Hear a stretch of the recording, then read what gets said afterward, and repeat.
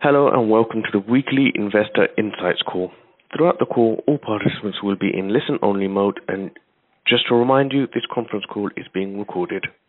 Today, I am pleased to present Duncan Lamont and Philippe Lespinard. Please go ahead with your meeting. Thank you very much to everybody for joining us today, and thank you particularly for Philippe for giving up his time to come on today's call.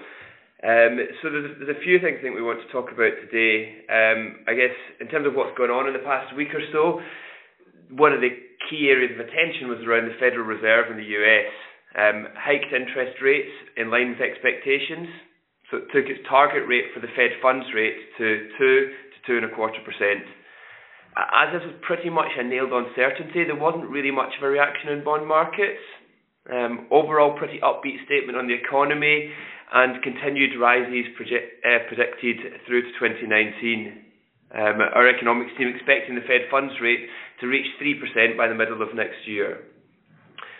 And one of the things that always gets released with the Fed minutes is their so-called dot plot, which shows where the different members of the FOMC expect interest rates to be at various points in time.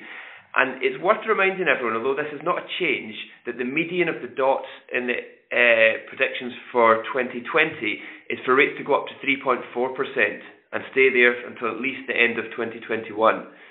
So that actually is above their central expectation for the longer-term neutral rate, which is 3%. So they're expecting policy to err on the side of being too tight in the coming years relative to neutral. Over the second quarter overall, we have seen yields rising in most markets. So the US 10 years up 20 basis points, the UK 15, Germany 17, France 14, and even Japan up 9. And the US has been holding above the previously thought to be symbolically important 3% mark for some time now, but that hasn't actually led to the surge higher that had been predicted. Two other headline-grabbing events have been Italy and Argentina. In Italy, the markets reacted badly to the Italian budget, forecasting a budget deficit of 2.4% of GDP, which was much higher than had previously been expected. Whereas in Argentina, the currency plumbs new depths. At the start of this year, a dollar was worth 18 pesos, but that soared to almost 41 pesos more recently. Interest rates of 60% and inflation of 40%, it's a tough time in Argentina. And finally, in equity markets, Japan's good run has continued. So the MSCI Japan index was up about 2.4% last week and 6.5% over the third quarter. That's not far off actually the US's 7.5% return. But when we look year to date, it's the US that stands head and shoulders above the rest. At 10.6% return. Japan's the next best at 2.7%. Europe and UK about 1%, and emerging markets losing money on a year-to-date basis. So, Philippe, starting with the Fed, what's your reaction to the latest announcement? Well, I took two things out of the announcement. One was a change in wording where the word accommodative was removed from the description of the carriage policy, and that's led to a lot of confusion, a lot of discussion certainly in market participants. And the second one was during the press conference, the observation by Mr. Powell, the chairman, that that somehow forward guidance was not necessary anymore of some sort. It had passed its sell-by date. Yeah, because the market definitely took this removal of the word accommodative to mean that actually they thought that policy was nearer to more of a neutral level right now, but actually then they backtracked quite considerably, didn't they? Yeah, so he had correct that perception that removing the word accommodative was a sign that they were close to finished their tightening cycle. In fact, he says we're removing it because the policy is still accommodative, but it doesn't need to be, and we don't mean it to be anymore. So anyway, look, I realize this is close to being close to philosophy rather than economics, but the point was always that I think he feels very constrained by the previous setups that he's inherited from Mrs. Yellen, particularly this dot plot that you've described, that is not meant to be a forecast. It's just meant to be expectations, but yet it's taken by the market as being part of forward guidance and holding the market's hands to prevent volatility. And I think he actually is trying to break free from this and saying, look, from this point onwards, we'll just react to the data. We don't have We don't have a pre-agreed target. We're not trying to reach a specific outcome. We'll just react to the current data. And on the basis of the current data, we should be tightening policy some more because the economy is very strong. Price pressures are up, wages are up. You see all sorts of areas where prices are going up, industrial prices and so on, energy prices. And therefore, there's no reason to be accommodative. And on current data, we're going to keep tightening. So against that backdrop, if we'd gone back, say, 6 months ago, people were saying 3% was this magic number, and actually if we saw Treasury yields breaking through that, then that was going to be a sign that the trend had changed, and actually we'd see them maybe materially higher, but that doesn't seem to have happened.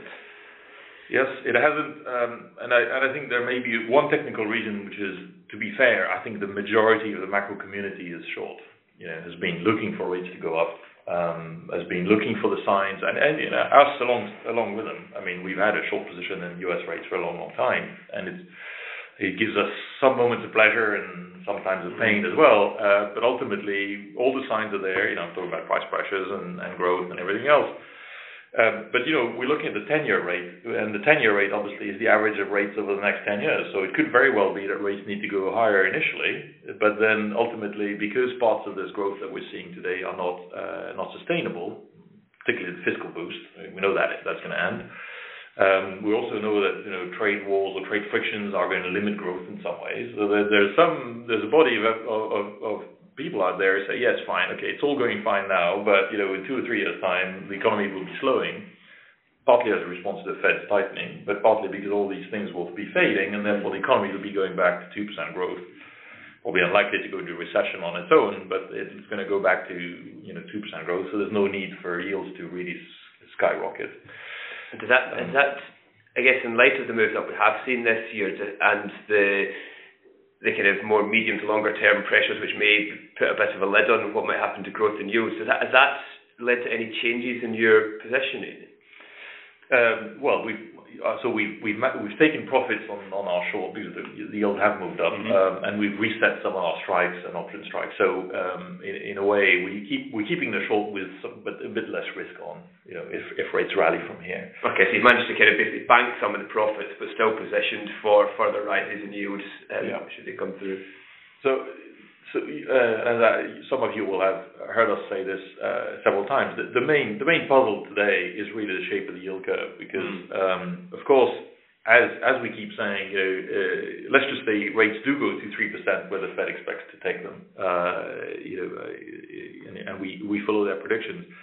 How compatible is 3% cash rate with 3% bond, terminal or 10-year bond yield? And will investors agree to not have any term premium, any premium for the duration, that's the risk that they're taking? And is that sustainable? Now, there's a lot of people will tell you when the yield curve goes flat, then it means there's a recession coming in a few quarters. There are a lot of papers being written, academic research on why we have negative term premium. Possibly because the Fed's balance sheet is still very large, possibly because you have some non-economic buyers, like pension funds in the US, which are resetting their durations and offloading equities, buying more bonds and so on, doing essentially the same trade that the UK pension funds did 10, 15, 20 years ago, which inverted the UK curve, by the way, at the time very severely. Yeah, the UK index-linked gilt curve has been inverted for as long as I can remember. Looking at it, because the supply and demand mismatch is so great at the long end of the curve.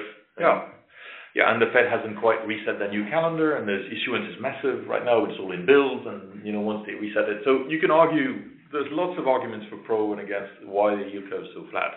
It is still one of the biggest puzzles currently. If the yield curve did normalize, it would normalize by the long end, obviously selling off rather than the short end moving, because the Fed is not going to change that trajectory. So we still think that the weight of the odds is on the side of the rates moving up. Okay. Not explosively, but they're going to keep moving up. Gently.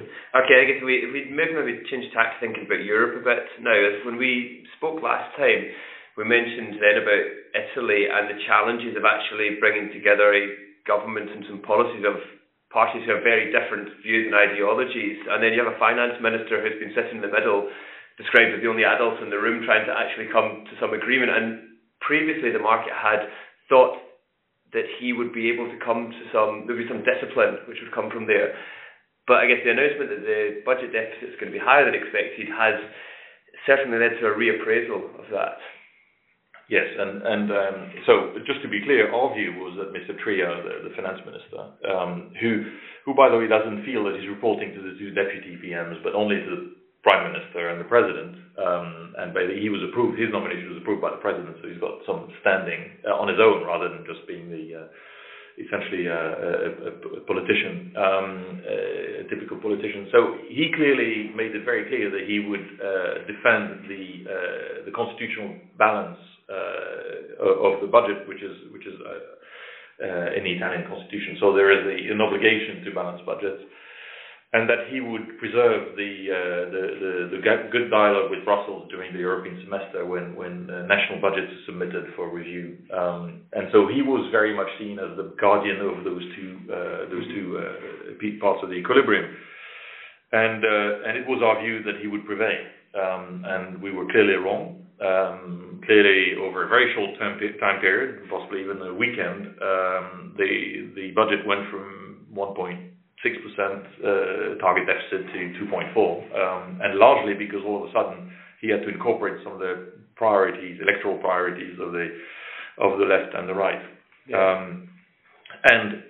But I wouldn't say this is the dynamic right now. It's obviously quite nasty, because if you were to leave and basically say, look, I've had enough, I can't manage this process, then I think Italy's going to be at least temporarily in a very, very bad place. The main issue is the longer term message is being sent, because if the left wants a universal income, which is not very high, but still you need to give it to millions of people, and the right wants a flat tax, which they've said they're not going to have, but it's some tax simplification, which also creates more of a flat tax. Plus they agree to reverse part of the pension reform. Those three things will break the back of the Italian budget. There is no way that Italy, with no growth, can afford this. And actually, just to be clear, so that's saying that the 2.4% budget deficit actually doesn't take account of all of these extra factors, and actually the situation, both on the GDP side, but particularly on the debt side, could actually end up a lot worse than currently forecast. Yeah, so the government's current explanation is, look, this will help stimulate growth, and therefore you'll get a bit more growth, and therefore it's not quite true that the deficit, the debt to GDP will be any worse than it would have been otherwise. And I'm sure we can live with those arguments for a while, but yes, if those policies do get implemented fully, then there is no way, for the Italian budget to stabilize. And the issue, as you've just hinted, the issue is Italy's growth rate has been between 1% and 1.5% at the best over the last 20 years almost. Yeah. Certainly since the financial crisis, it's hardly grown.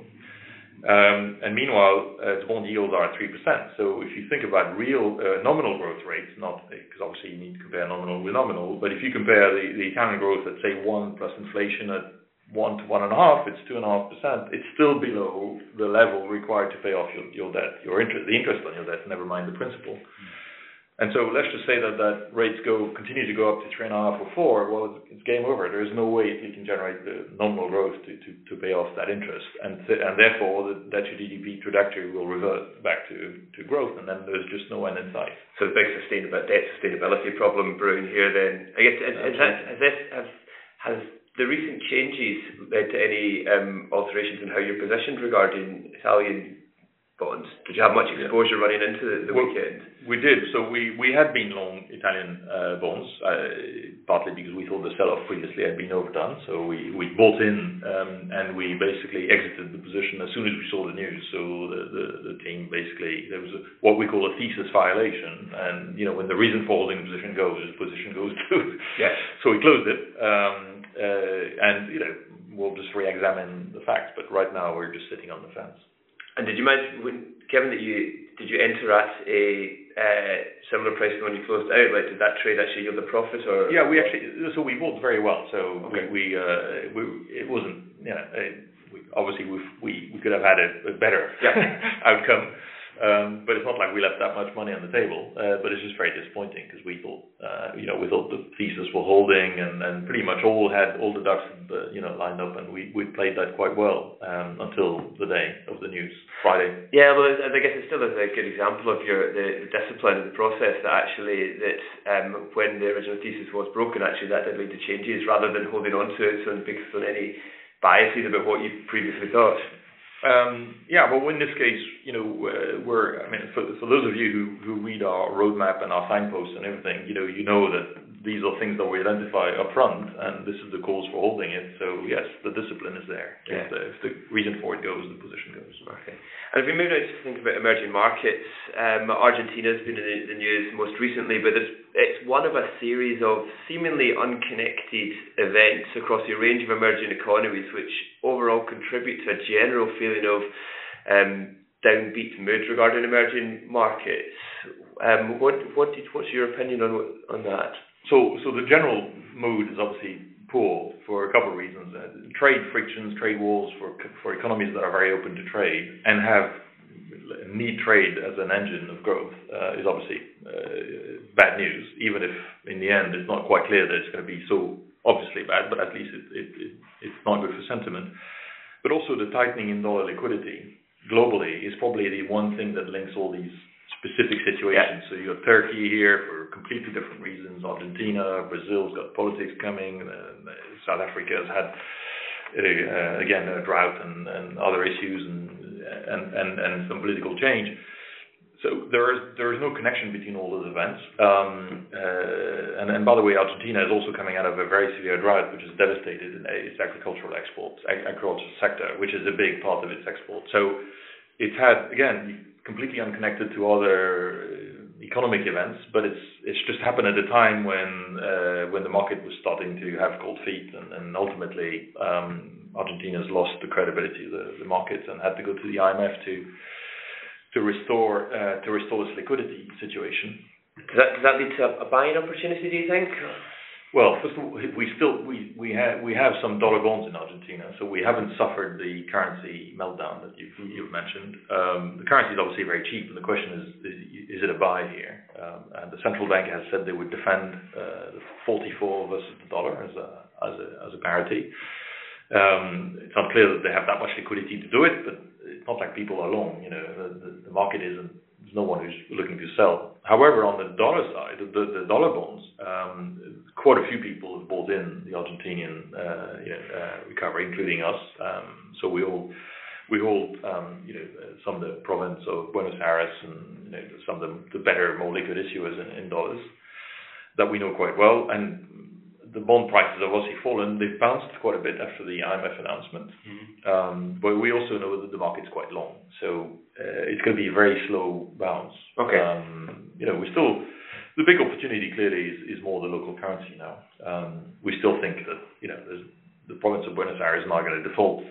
We don't have a credit event issue right here, but it's clearly the path of growth until the next election next year is going to be very, very tough, because with rates at 60%, you're choking off domestic demand. And it's going to be a domestic recession and a reset, if you will, for the economic competitiveness in the market. So it's going to be a pretty tough time, as you said, for Argentina for the next year, and we think they come out the other end, but there's an election to be contested a year from now. And so we're running close to the end of the corner, but just one thing we wanted to touch on very briefly is something that's going on in the background, and it's just to flag this up so people are aware of it, is the moves to phase out LIBOR and replace them with alternative financing measures. This LIBOR's plugged into so many parts of our financial system, into benchmarks, into performance objectives, into swaps, floating rate notes. We haven't got time to discuss that today, except just to flag that up, and it is something that we will be returning to on later calls. So just to sum up, I think we've taken some profits in our position on US yields rising, but are still positioned for some further moves higher. We also got out of some long Italian government bond positions as well at a profit. But actually there has been a change in the environment there, and the original view as to the commitment to budget restraint no longer seems to hold. Argentina is kind of following the IMF playbook at the moment, but it's going to be a tough few years, and it remains to be seen what happens. And I would recommend people just keep their eyes on developments regarding LIBOR, because this will have a very large impact on a large part of our book of clients. So with that, thank you very much, Philippe, and thank you very much, everyone, for your time. This now concludes our conference call. Thank you all for attending. You may now disconnect your lines.